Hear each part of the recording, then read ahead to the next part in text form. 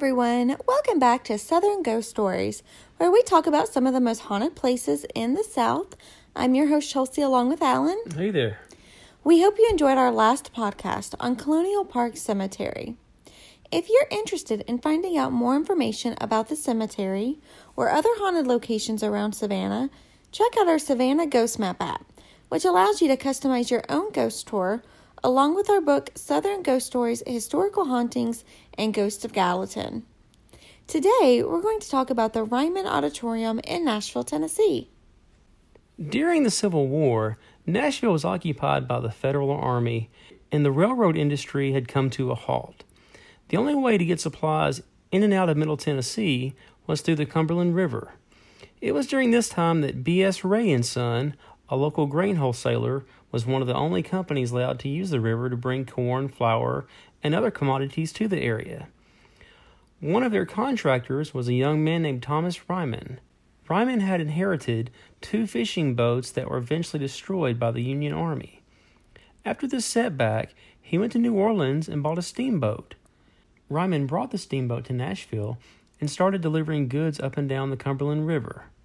With his new state-of-the-art steam-powered ship, Ryman took business away from the competing companies that relied on flatboats which couldn't deliver shipments as quickly. Ryman quickly developed a reputation as a reliable riverboat captain. After the Civil War, Ryman purchased over 30 boats and started a company that would branch out and deliver tobacco, corn, wheat, and other goods to Nashville, Memphis, Louisville, Cincinnati, St. Louis, and other locations in the South and Midwest. Although reliable, Ryman also earned the reputation as a ruthless businessman with an explosive temper as his empire grew. He was also a bit of a scoundrel. Ryman loved to drink and gamble. He even owned a saloon in Nashville.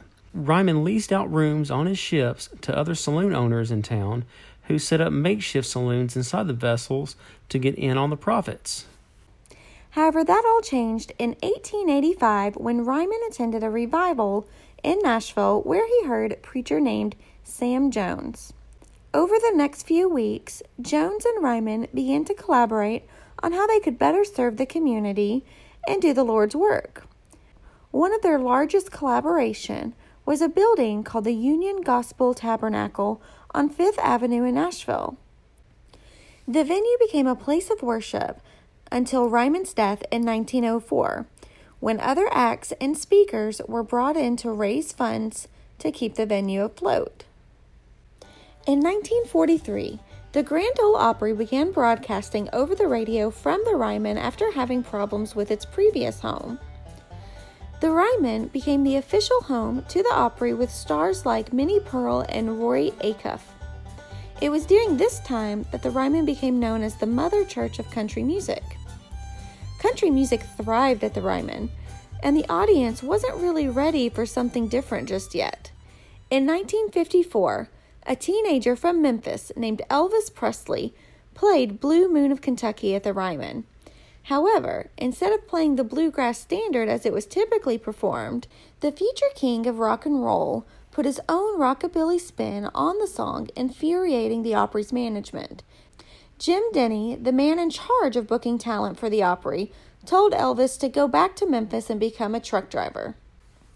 The Opry broadcast from the Ryman until 1974, when the show was moved to a new location in Nashville.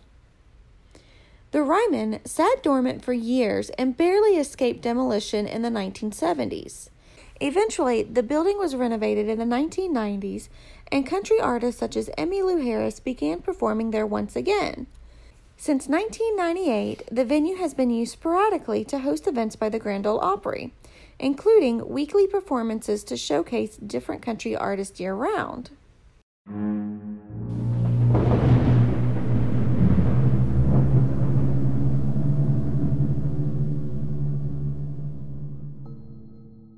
Country artists talk about the curse of the Opry.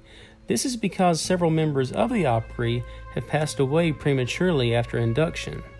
Notable artists such as Patsy Cline, Jim Reeves, Marty Robbins, Tammy Wynette, and several others died fairly young. On November 10, 1973, David String-Bean Aikman, a member of the Opry as well as a cast member of Hee Haw, was brutally murdered in his home with his wife just a few hours after playing at the Ryman. His body was discovered by Grandpa Jones, who, like Aikman, performed on the Opry. The Opry curse doesn't just affect members, though. On August 31st, 1991, country star Dottie West was scheduled to perform on the Opry. However, her car broke down several miles away. As she popped the hood, her 81-year-old neighbor just happened to drive by and see her. Dottie informed him that she was running late and needed a ride to the Ryman. Being already late, she urged her neighbor to hurry, and he put his foot on the gas. Unfortunately, as he got off the exit on Brawley Parkway, he was going 55 in a 25-mile-an-hour zone. Her neighbor lost control of the car and hit the median, which caused the car to go airborne. Dottie didn't make it to the Opry that night. Her neighbor suffered injuries to his arm and back. Dottie suffered a ruptured spleen and a lacerated liver. She did not go to the hospital since she didn't have any visible injuries, and unfortunately died several days later from internal bleeding. With such a rich history, it's no surprise that locals claim the Ryman is haunted. Elvis Presley wasn't the only iconic artist to irritate Opry talent manager Jim Denny. After a bender in 1951, Hank Williams Sr. missed several shows. Denny fired Hank, giving him the dishonor of being the first person ever to be kicked out of the Opry and have his membership revoked. Today, many believe that the ghost of Hank Williams Sr. roams the building. Both fans and artists have claimed to see Hank in the Ryman. Whispering Bill Anderson experienced the ghost of Hank one night at the Opry, during a sound check when he started playing an old Hank Sr. song. All the lights in the building went out, and Bill said he felt the presence of Hank with him on stage. Hank Williams isn't the only musical spirit that is thought to be hanging around the Ryman, though. After a performance at the Ryman in 2003, Lisa Marie Presley returned to her dressing room only to find the door was stuck. After several attempts to open it, the door opened on its own. As Lisa Marie walked through, she heard her father laugh. Her dad, Elvis Presley, was playing a prank on her backstage. Another spirit said to haunt the Ryman is Thomas Ryman himself. Ryman built the auditorium for spiritual purposes. Therefore, if he deems an act on stage to be lewd or inappropriate, he makes his presence known. Lastly, one more ghost worth mentioning is that of a Confederate soldier. An apparition wearing a gray uniform has been spotted in the balcony, which was built by United Confederate veterans in the late 19th century. Some think the spirit joined his friends for the reunion and decided to stick around for a while. The ghost has been spotted sitting in a balcony seat late at night all by himself. Whenever he is approached by Ryman staff, he slowly disappears in front of their eyes.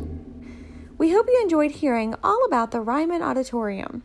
If you would like to learn more about the venue or other haunted locations around Nashville, download the Nashville Ghost Map app in iTunes and Google Play. Also, be sure to check out our website, southernghoststories.com, along with our book, Southern Ghost Stories, Historical Hauntings, and Southern Ghost Stories, Ghost of Gallatin. Feel free to leave a comment or send us a message on our Facebook or Instagram accounts. Let us know about any creepy experiences you may have had. Also, give us some ideas on what locations you would like to hear us talk about on future shows. Be sure to subscribe and leave a 5-star review. Those reviews are pretty helpful, and we appreciate everybody who's already done it. Please check back with us next time as we discuss the Culbertson Mansion. Ryman brought the steamboat to Nashville and started to... I talk way too fast on these things. The venue became a place of worship until... The venue became a... It's a mouthful. The Ryman became the official home to the Opry for stars... Do you want me to do it? No. Her neighbor suffers... Her neighbor... Will you stop laughing? It was a sound effect. Hank Williams missed... Isn't it senior? Should I say senior? If you want to. Well, thank you. Thank you very much. We hope you enjoyed hearing all about the Ryman Auditorium. If you would like to learn more about the house, please check back with us next time as we attempt to not screw up on the podcast.